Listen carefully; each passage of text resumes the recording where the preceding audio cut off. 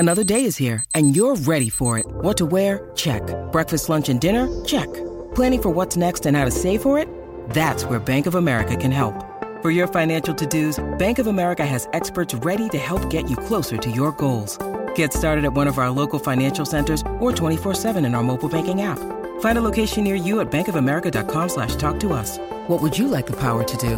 Mobile banking requires downloading the app and is only available for select devices. Message and data rates may apply. Bank of America N.A., member FDIC.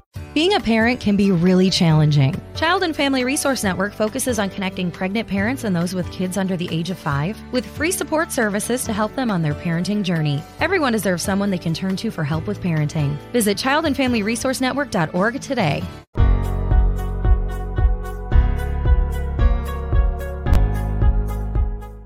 And what's up? Welcome in. It is GC Live Friday, opening day of baseball season edition of the show. I'm Wes Mitchell. He is Chris Clark, joined very shortly by our partner in crime on GamecockCentral.com, Colin Taylor, Gamecock baseball, basketball, and football beat writer. Going to preview this opening weekend series for you. But first, I want to tell you a little bit about our good friend Clint Hammond. He is the prime sponsor, the presenting sponsor of GC Live every single day that we have the show. I appreciate Clint. Check out Clint's work at clinthammond.com, 803-771-6933.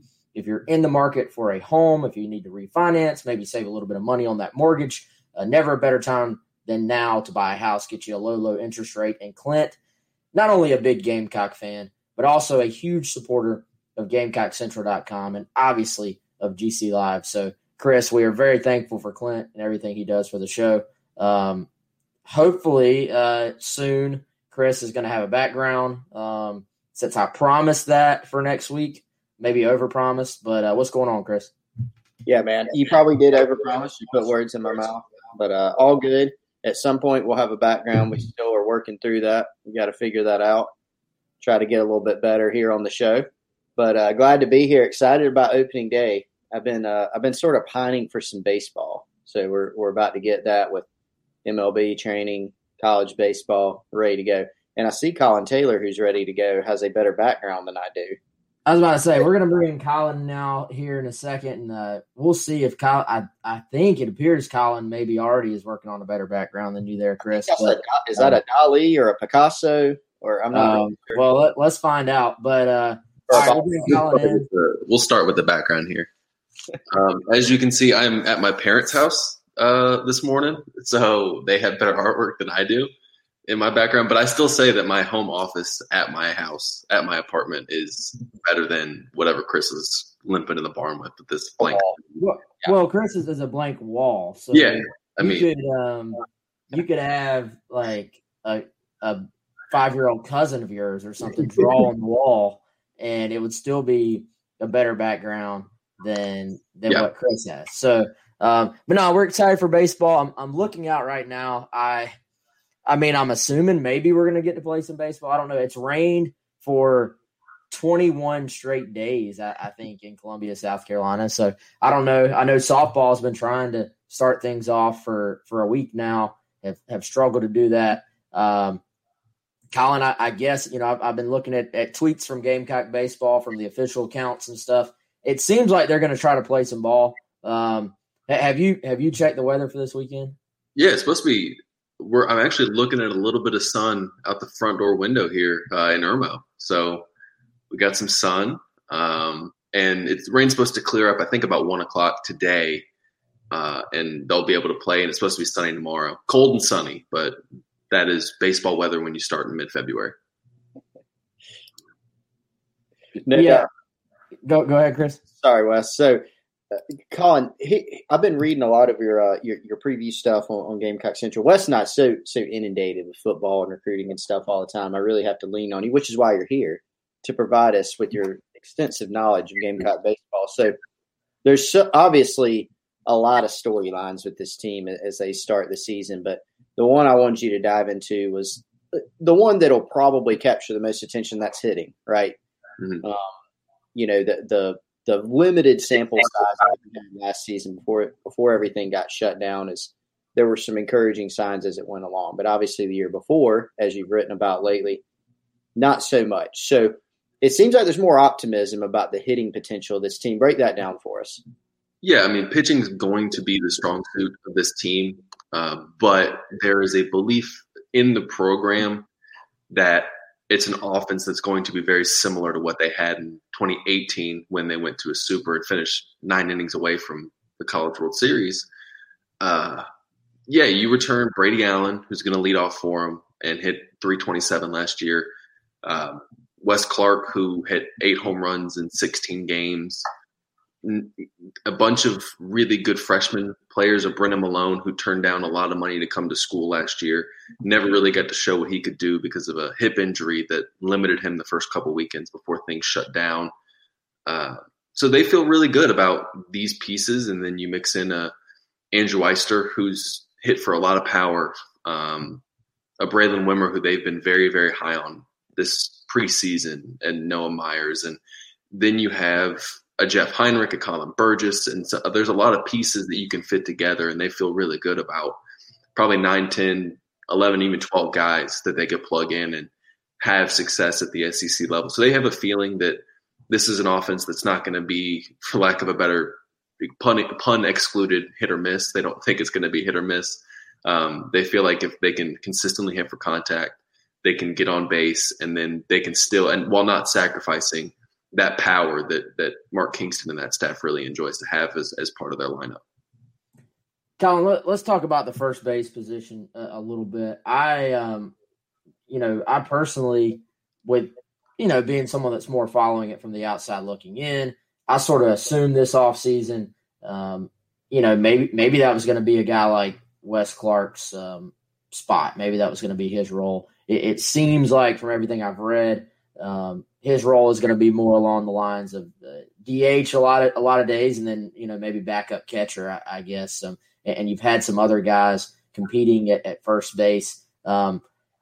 Who's the sort of opening day starter there, projected wise, at first base, and maybe tell everybody a little bit about him, because that was a situation just sort of coming at it from the outside looking in that played out a little bit differently than I suspected it would. Yeah. At the end of fall ball, if you had told me that Wes Clark wasn't going to be the starting first baseman, I wouldn't have believed you. Just because he's hit for power, but you had your freshman catcher who was expected to be the backup, Alec Boychuk, go down for the year with a foot injury. He's had surgery on his foot, and kind of forced Wes Clark into that backup catcher role. And so he's going to move there. That's going to be his position. And when he's not catching, he's going to DH. And when Colin Burgess is out for a game, or they're going to platoon that spot, because you can't have a guy catch 56 games in a regular season. So when Colin Burgess isn't catching, Wes Clark will. And then that first base spot, David Mendham is your starter. He's a left-handed bat, has been, absolutely insanely good in the preseason, hitting for power, getting on base. And he's going to be your starter at first base until he's not. It's just one of those things that he's going to go out there, have to lose it at first base, and has played really well defensively, really improved from the fall to the spring. And I've really liked what I've seen in the limited sample size that these last 3 weeks have given us. But yeah, he's your starter. And then you could have a Braylon Wimmer if they really want to, a Joe Satterfield, Josiah Seidler, and Wes Clark play there as well if needed. But David Mendham has been by far and away the best first baseman they've had in the preseason. Jump to the other side, Colin. In terms of pitching, Daniel Watts in the chat here also asking about pitching depth for us for the Gamecocks this year. I wanted to hit on the starters there. Obviously, rotation set, Farr, Jordan, Bosnick. Tell us about expectations for those guys. Why that's the rotation, why Kingston's going with those guys as the starting opening weekend rotation. Yeah, those are the 3 best pitchers on staff right now. Skylar Meade told me this week that the 2 best recruits that they had in this 2021 class were Thomas Farr and Brandon Jordan, who decided to come back. Both had chances to get money after that shortened 2020 season. They had chances to go pro, and both opted to come back and essentially bet on themselves. So those are the 2 guys, the 2 frontline guys that you knew were going to be in the rotation. And Julian Bosnick, another year removed from Tommy John, has been lights out, has gotten up to 94, 95 on his fastball, sits in the low 90s with a really good breaking ball, a really good competitive edge, and gives South Carolina a lefty presence in a rotation that hasn't really been there. I'm not comparing him to Jordan Montgomery, but he's a guy that he was the last real lefty that saw consistent time in the rotation. So, those guys have been by far and away the best. There was talk of them doing a right, left, right and starting Jordan on Sunday and Bosnick on Saturday, but they just went with the approach of let's throw our best two arms out there on Friday, Saturday, and then get to Sunday with the lefty. And it could change, but those are the three guys that are the best three pitchers right now. And then they have obviously maybe the most depth they've had from a pitching standpoint since Kingston and Meade have been here. Colin, let's go into a little more detail on those guys, just from like maybe a repertoire standpoint. I don't know if I'm alone in this, but I feel like there were so many new guys on the team last year, and then the season gets going, and then it's quickly interrupted. You never really get to see these guys against SEC competition. I feel like we, and I'll just say in general, like everybody. Gamecock Nation, fans, media, etc. Unless you're out there like you were, maybe watching some scrimmages or really diving in, I don't know if we know these guys yet. Like, I don't know if we all have like a feel for what these guys are all about. I've seen the quotes. I saw a quote saying, I think it said Thomas Farr, is potentially as good as any Friday guy in the country. Tell us about, Thomas Farr. Tell us about a Brandon Jordan. What are they going to both be about as far as their pitching style, how they get guys out, and in a perfect world for South Carolina, just how good could that duo potentially be? I mean, it's Vanderbilt and Florida are two completely different animals in terms of pitching, but when you look at a Farr and a Jordan, just based on upside alone and talent, it might be the third or fourth best 1-2 punch in the league this year from a Friday, Saturday standpoint. And Farr is a little bit more velocity. His average fastball is above 95, is topped out 97, 98.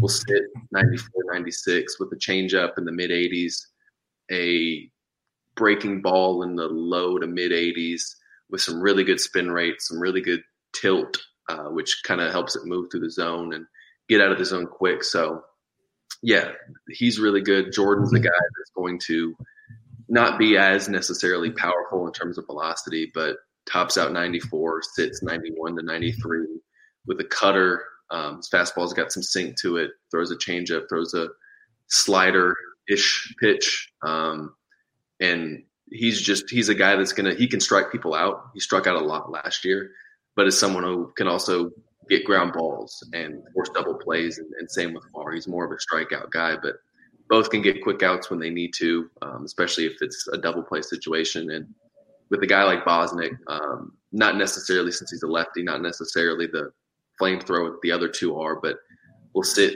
91 to 92 with a really good breaking ball and a good changeup as well that gets outs. He's not necessarily the same kind of strikeout guy as the other two, but really efficient and has been, maybe the best, not newcomer, but a guy that's taken the biggest jump from the end of last season to where they're sitting at right now.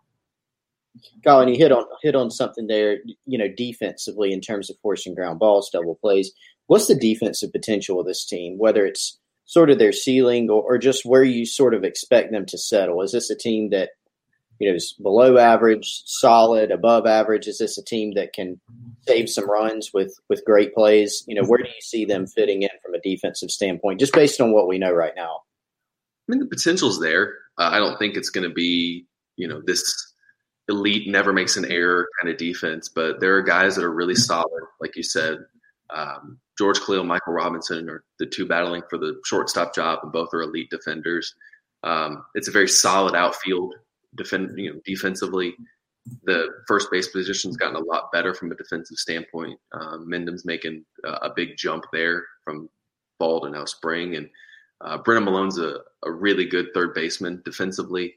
Needs to continue to get better, but has shown a lot of promise there. So they're not a finished product yet. It's still a work in progress, but this has the potential to be a good SEC defense and be able to save some runs at times. And there's some really mixed in with that, some elite defenders as well. Gamecocks, again, starting this season today with Dayton. Of course, 3-game series, as always.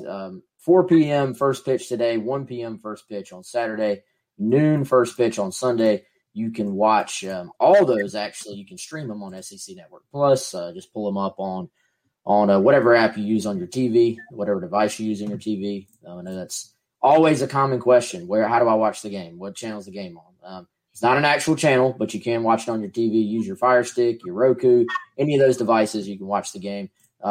Colin, and by the way, if everybody wants to read a little bit about the series, a little more in depth, read Colin's piece, Everything You Need to Know, Dayton series. It's on GamecockCentral.com. I believe it's actually a free story, but give us a little quick preview specifically of this series, Colin.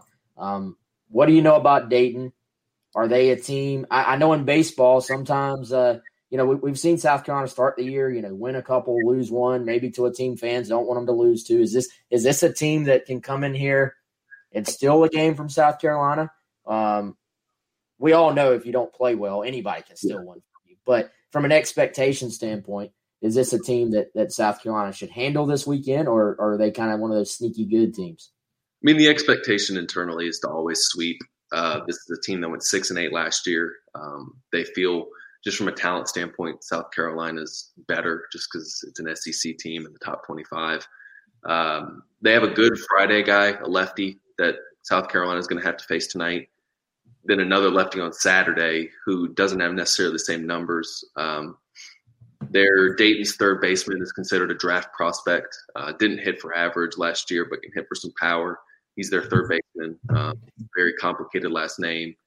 But it's a team that's not – maybe isn't expected to be that great. I think they're picked third in the Atlantic 10 this year going into it, but have a good first round – I mean, not a good first guy in the rotation that South Carolina is going to have to deal with. And sometimes those lefties give South Carolina problems, and they're facing two of them this weekend. And the good news is that South Carolina has a lot of right-handed hitters in that lineup, so it shouldn't be an issue versus, in terms of the ability to run out some righty offensive guys that can get to a lefty. Obviously, first order of business, Colin, it is Dayton this weekend and trying to take care of those guys, but get to a point where it's SEC play. It's more of a national. So big picture question for you, since it is opening day, since first pitch hasn't been thrown. How does this team stack up based on, again, what we know now? How do they stack up in the conference? Earlier, you were talking about Florida, Vanderbilt being, different level in terms of pitching. Where do we see South Carolina right now in terms of maybe an SEC pecking order, which is probably going to reflect a national pecking order to some degree? We don't know. I mean, right now, Florida and Vanderbilt, I feel like, are the two teams that are obviously just, a cut above nearly everybody else. But then there's a group of 4 or 5 teams, the Mississippi States. Ole Miss is kind of in that Florida Vanderbilt tier this year just because, they got a lot of preseason hype. But there's a group of 4 or 5 schools. After that, the South Carolinas, the Texas A&Ms, the Mississippi States, the LSUs, the Arkansas of the world that are tournament caliber teams that will jockey for position outside of that. It's a very deep SEC this year.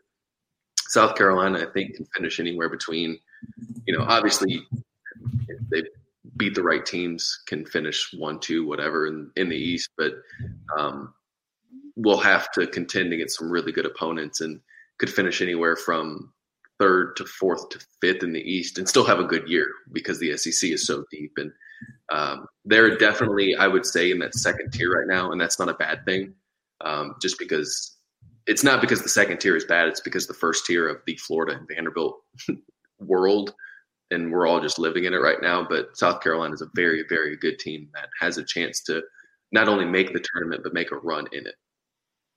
Colin, I know you got a lot of stuff to get ready. You got a Board of Trustees meeting. South Carolina, I guess, officially will lock in Montario Hardesty with the meeting today. But we'll let you get out of here, man. But maybe give us final thought. What's one thing you're going to be looking for this weekend? Yeah, I'm looking at the offense. I'm not really worried about South Carolina's pitching right now. It's a deep and talented and just hard-throwing pitching staff that is going to be good.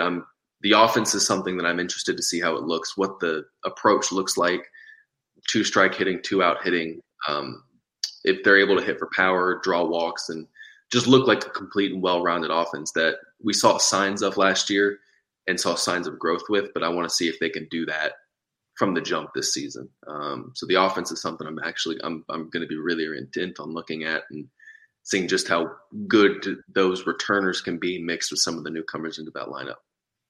Colin, great stuff as always, man. We appreciate the time. Of course, everybody can check out his work on GamecockCentral.com. A lot of our baseball content is free, so you can read some of that stuff for free. Obviously, a lot of the analysis and in-depth stuff is behind the paywall. So come check us out, GamecockCentral.com, or follow Colin on Twitter at Colin P. Taylor. Is the P still there, or is it just Colin Taylor? We dropped the P. Colin Taylor. Yeah, we dropped the P. All right, Colin Taylor at Colin Taylor on Twitter. Colin, we appreciate it, man. We'll talk to you soon, okay? Chris, step that background game up. Thanks, Colin. I will, man. I will. See you later. Yeah. Appreciate it, Colin. That's Colin Taylor, GamecockCentral.com, beat writer. Going to be joined shortly, pre-recorded interview with Carlin Splittell, new Gamecocks DB signee. Chris, should we go ahead and just go on out to that, man? Yeah, let's go on out to that. Maybe we wrap this whole shebang up, at the end of the show. Sounds good. All right, sounds good to me. Going out now to this is, of course, new South Carolina DB commit and signee. South Carolina has announced him as a official part of the program, actually since this interview was done. But let's go out now. Carlin Splittell, new Gamecocks commitment. We're joined by a very special guest here on GC Live, brand new South Carolina commitment. He is there at Assumption College. It's going to be a graduate transfer to the Gamecocks. 6'2", 190-pound defensive back, Carlin Splittell, again, announced his decision on Wednesday to join the South Carolina football program. Chose the Gamecocks over offers from Mississippi State, Coastal Carolina, and some other schools as well. Carlin's welcome into GC Live, man. Congrats on the commitment. Obviously a big day for you on Wednesday. I'll give you the easiest question of the day so far. Tell us, what was it about South Carolina? Why did you choose the Gamecocks? What made it the correct fit for you for this final season of eligibility that you have coming up? I just love the place. When I had the virtual visit, I could see how the coaching staff is, and they were great together. And especially with the defensive back coach Gray and Coach White, they know how to develop people, and they have a great defensive scheme that I think that I could come in and do good in. I got you, man. So obviously, fairly quick process for you there, but maybe take us through it. Go back to sort of that decision to enter the transfer portal. Kind of take us through. I know at one point it seemed like Coastal Carolina hopped in on you maybe before a couple of the other schools and were really hard after you. Addison Williams, the DB's coach there, is actually a South Carolina grad, so interesting connection there. But maybe take us through that initial decision to enter the portal and just sort of how the process went as you marched towards ultimately committing to the Gamecocks. Yeah, so I entered the portal in October. Mm-hmm. I was planning to finish my career at Assumption. I wanted to, but with them canceling the season, and they actually, we was planning to play in the spring, mm-hmm. and then once they finally canceled that, I decided to enter the portal. I know I could play at a higher level, and I wanted to see what my options can be. And with the great coaching staff that I have at Assumption, they let me enter the portal, and they were still with me. They still honored my scholarship and had a spot on the team for me. So I'm thankful for them for that. And I entered the portal, I was expecting like low FBS or high FCS, somewhere around there. So I entered the portal. I got a couple FCS offers, and they started kind of building up. And then that's when Coastal Carolina was my first FBS offer. Mm-hmm. They offered me, and then South Alabama offered me. And then that's when Mississippi State, they offered me. And Old Dominion ended up offering me, and South Carolina. So yeah, it's been a long process since October. I'm just glad I found my home. When I was entering, all I was hearing was the risk of entering from a smaller school. There's so many people in the portal, and not a lot find a home. I'm just thankful and blessed that I did. And yeah, I'm just glad to be a Gamecock. Can't wait to get to work. Speaking of finding your home there, so very unique situation with anybody who's being recruited right now, as you know, no in-person, recruiting trips. Everybody's talking about these virtual visits that you have to take. Obviously, I think you took yours to South Carolina like the day before you ended up announcing your commitment. Give us a little insight, Carlins. What exactly is a virtual visit as far as, are you hopping on Zoom? Are they showing you videos? Are they walking around the facility with holding up the camera? How exactly does a virtual visit work? And I guess it's probably not the most ideal way to pick a school, but it's kind of what we have to deal with right now. Yeah, so everything's on Zoom. They have everything planned out of what time they're gonna show me this, what time they're gonna show me that. It's all on a schedule. And yeah, they had the videos playing. They had different people entering the Zoom to talk about certain things. Thankfully for me, I'm only transferring for 1 year. Mm-hmm. So like the campus stuff like that, it doesn't really matter to me. I'm not a high school kid they're gonna be there for 4 years. So I just seen their football facilities. They had great facilities, and yeah, it was a great visit. You're a guy that's grew up north, played up north. Have you been to the state of South Carolina before, or will that be the first time you've been here when you come down to officially move in? It's gonna be my first time. Okay, I got you. Is that weird at all, man? Is that weird? Is it scary? Is it exciting? How does that feel? No, it's exciting. It's just another start to a journey. Mm-hmm. It's just exciting. You mentioned Torian Gray, the DB's coach, when we first talked about why you chose South Carolina. What was it about him as you sort of started to get to know him, and kind of his message to you? What was it about him that kind of drew you to him? Just ever since we started talking, he always kept it real with me. He never beat around the bush. He just kept it straightforward, and just his track record of who he coached and he knows how to develop people. And my goal is to end up going to the NFL. So I think he is one of the best people that I can surround myself with to develop me to pursue that goal.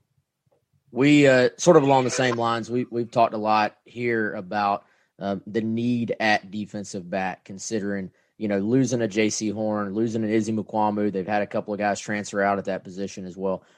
With Coach Beamer and Coach Gray and Clayton White, what was their message directly to you, sort of about, hey, here's the situation, here's what it's going to have to take, here's what you're going to have to do, to come in and be ready to play. What was the message to you about the opportunity there at that spot?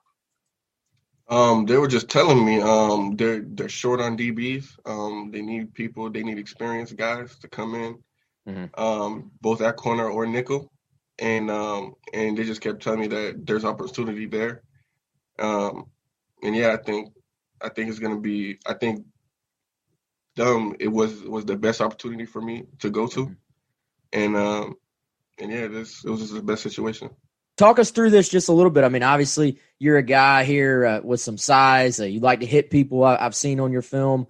Give us just a little quick, synopsis of your own game. What are you seeing on film here from yourself? What do you sort of believe are your strengths as far as your skill set goes? I think it's definitely my instincts to be able to play with the quarterback. And actually, the second clip that I played, it was a cover 3 where I picked off the screen. Mm-hmm. I just came up, just film study, my instincts. I think I'm a physical corner that will come up and tackle. I can play in the box. I can cover your number 1 wide receiver. And yeah, I think I'm a all around DB that can bring a lot of different aspects to a defense. We were talking about that on the show yesterday, Carlins, in that, there's a need at cornerback, but as you mentioned, I think there's maybe a need at several positions in the secondary. I think the nickelback is on the field a lot in this scheme. I think it's a base 4-2-5 from what we've been told. So, do you sort of feel like maybe your versatility could give you a little, maybe a leg up as well? Was that something that was talked about? Hey, you know, maybe it's at corner, maybe it's at nickel. Let's, you know, just find a way to get you on the field potentially. Yeah, definitely. That's one thing that I talk to them a lot about, and they can see me either playing nickel or corner. So when I get down there, whatever they have me at, just got to compete and do what I know I can do. And win a spot. I got you, man. So you're going to be playing SEC ball. Tell us what does that mean to you? I mean, most people sort of just think of SEC ball as like kind of being the holy grail of like college football. How do you think that transition is going to be, and what does it mean just to know in I guess like 6-7 months you're going to be running out there suited up as an SEC football player? Yeah, the SEC is the best conference in college football. They have great receivers, fast, big, athletic. But some people like to knock down Division II, and I've gone against great receivers, not only in practice, but also in games. I've gone against some of the best receivers in Division II in that level, and yeah, it's obviously going to be a step up, but not as much as people think. Do you come in with a little chip on your shoulder about that? Sort of like you want to show. I don't know the proper way to say it, but you want to show people, hey, D2 guys, we can play ball too, and we can fit in at this level. Yeah, most definitely. I think a lot of people is going to be talking about a D2 guy coming to the SEC, and there's only so much that people can say or I can say. Mm-hmm. I'd rather just show what I can do, and my actions speak louder, and eventually they're going to see. Speaking of actions, final question for you here, Carlins. What is what's sort of the next step as far as when do you arrive down here in Columbia, and what are you going to be doing, maybe these next couple of months? What do you have to do to get yourself physically, mentally ready to get down here? Yeah, so I graduate May 11th, so I assume I'll get over there sometime after that.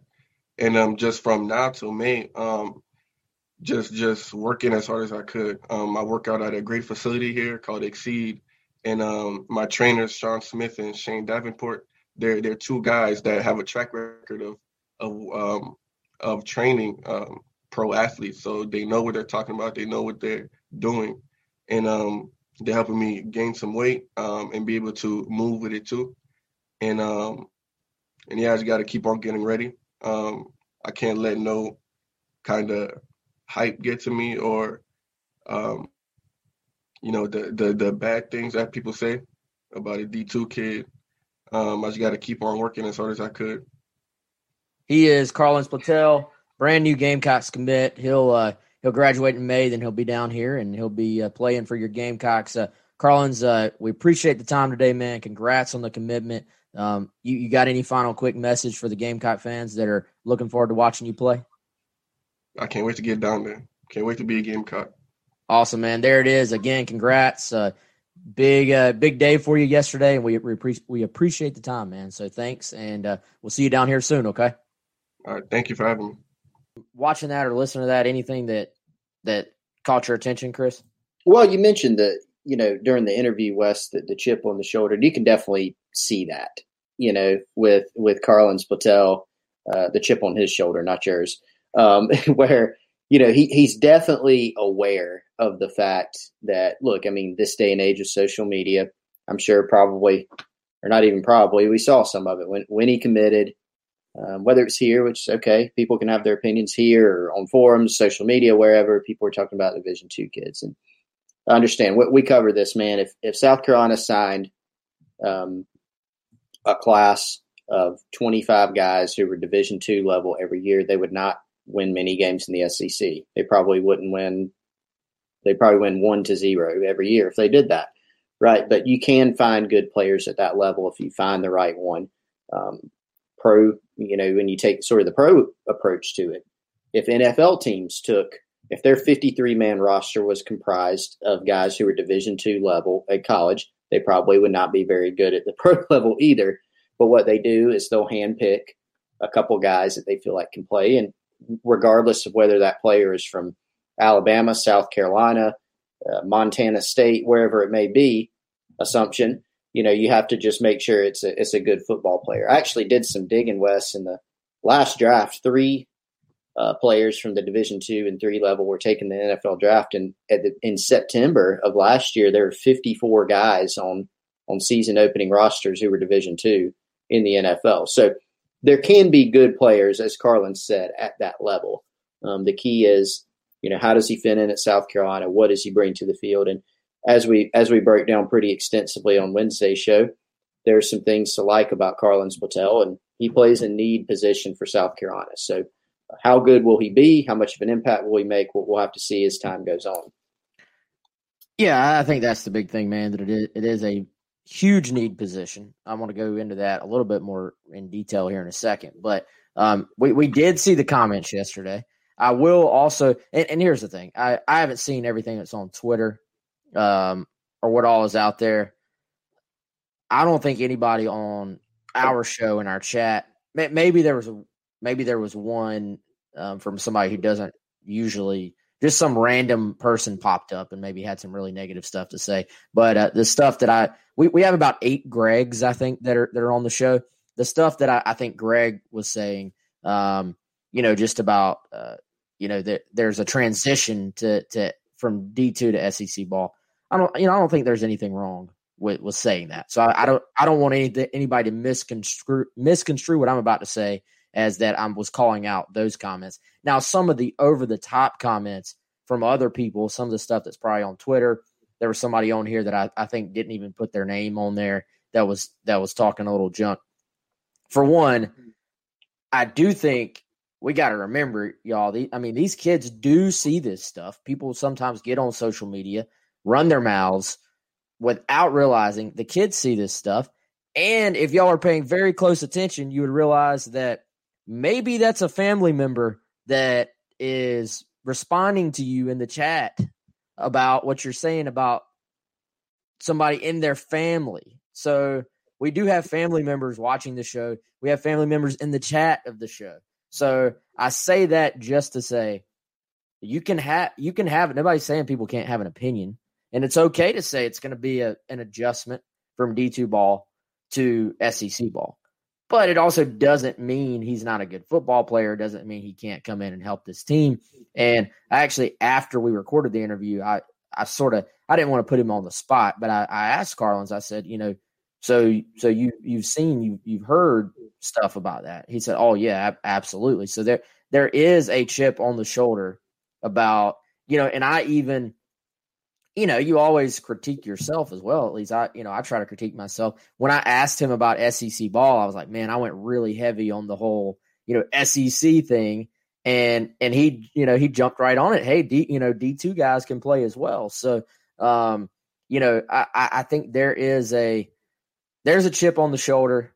And there's a need at South Carolina. So it's okay to say, hey, a D2 guy is going to have a little bit of a transition, but also, I don't think it's okay to say, oh, there's no way this guy's going to be able to help this team because he's coming from a smaller school. That's not true. That's not the case. And also, it depends on your expectation as well, because what if he comes in, has a solid year, plays some snaps, helps on special teams, helps on defense, isn't drafted, but just helps the team win some games. That's still a successful 1-year career for a transfer. Nobody should be putting crazy expectations on him to say, this guy has to come in and be all SEC, but there is talent here. There's size here. There's ability here. And if you look at South Carolina's secondary, Chris, as we've talked about, there's a need at cornerback, nickelback, and at safety.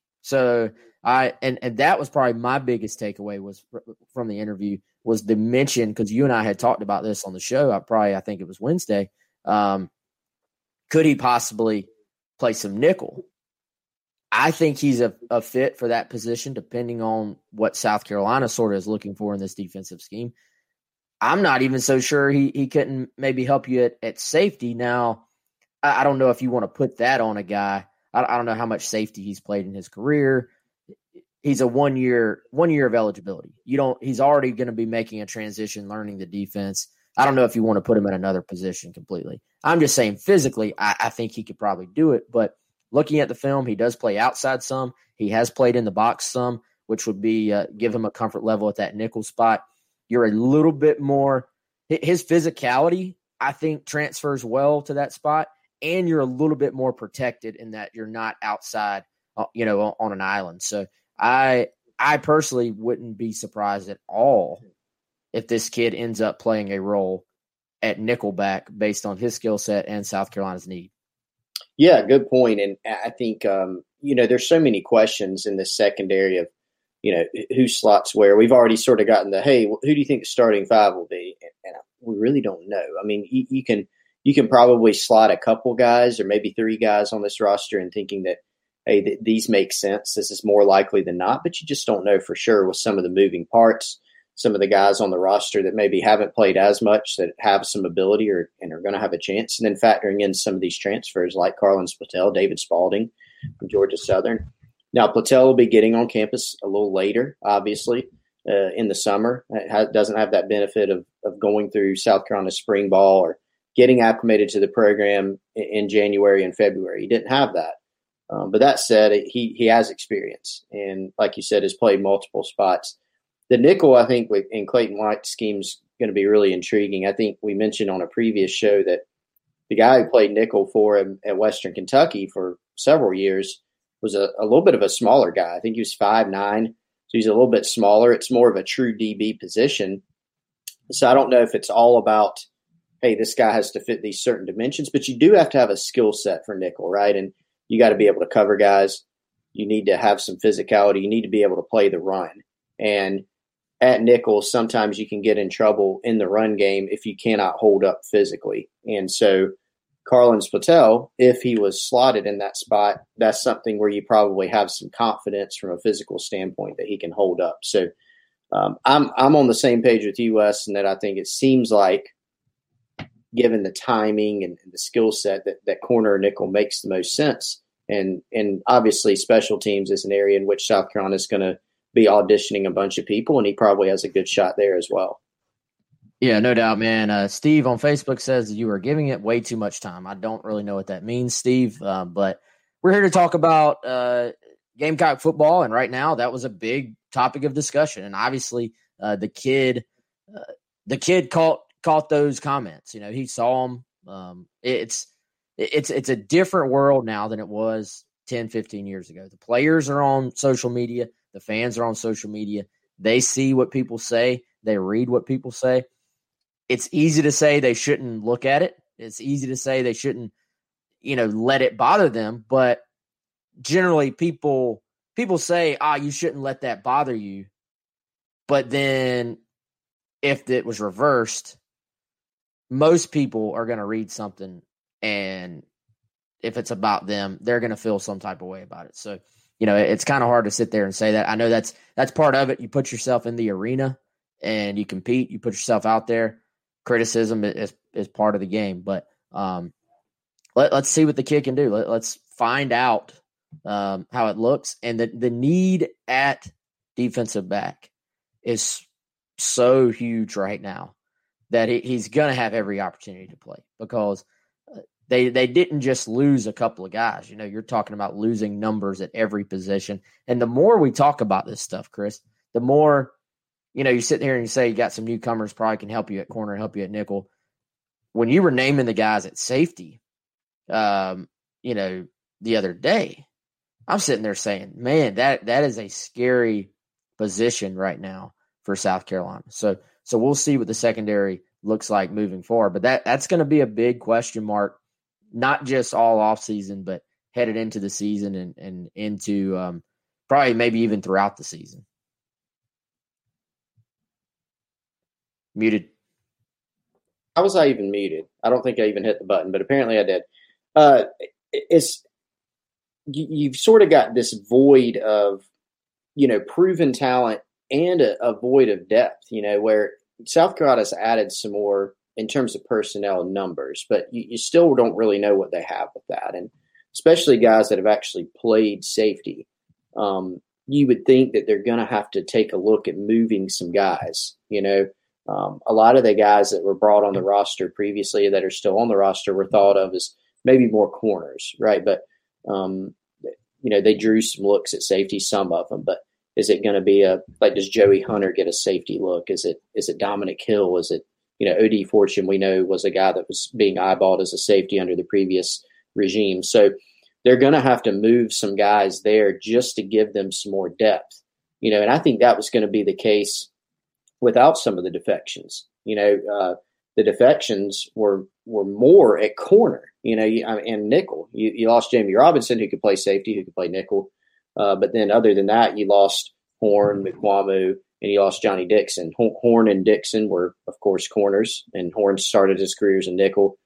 Izzy McQuamu had played some safety, and so he could certainly slot there. But point is, regardless of what those guys did, and the expectation was to lose a couple of those guys, you were going to need some more depth at safety.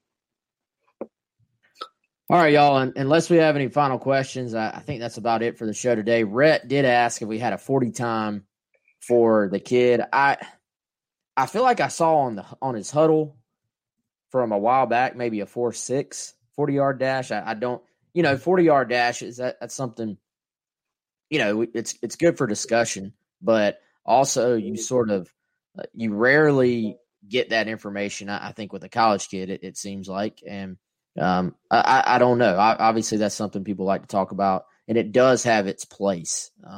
That was one thing that I said would be a big part of the transition. And again, I say this not saying he can't do it at all, just that anytime you're making this jump, can you stay with guys on the top end on long breaking routes and routes that finish down the field? That would be something to watch as you're sort of looking at him and that transition to the SEC level. But again, and that's maybe, a nickelback spot. You're probably not having to carry guys down the field without help as much as you maybe are on the outside. So Rhett, it is a good question. I don't have a specific answer for you. I don't know, Chris, if you've seen an updated 40-yard dash for the kid anywhere or heard, but yeah, we'll see. Nope, I sure haven't. I hadn't seen an updated one. I'm with you. I saw online, I think, somewhere around that 4.6 range. So, and also, now that I think of it, mentioned that conversation I had with a scout about Carlin Spatel, and that was the thought that he was probably in that 4.6 range. I don't know if that was based on sort of watching film and seeing how he stacked up and sort of guesstimating, or if that was something where he had actually been timed and there was some access to those numbers. But the thought was in that 4.6 range probably.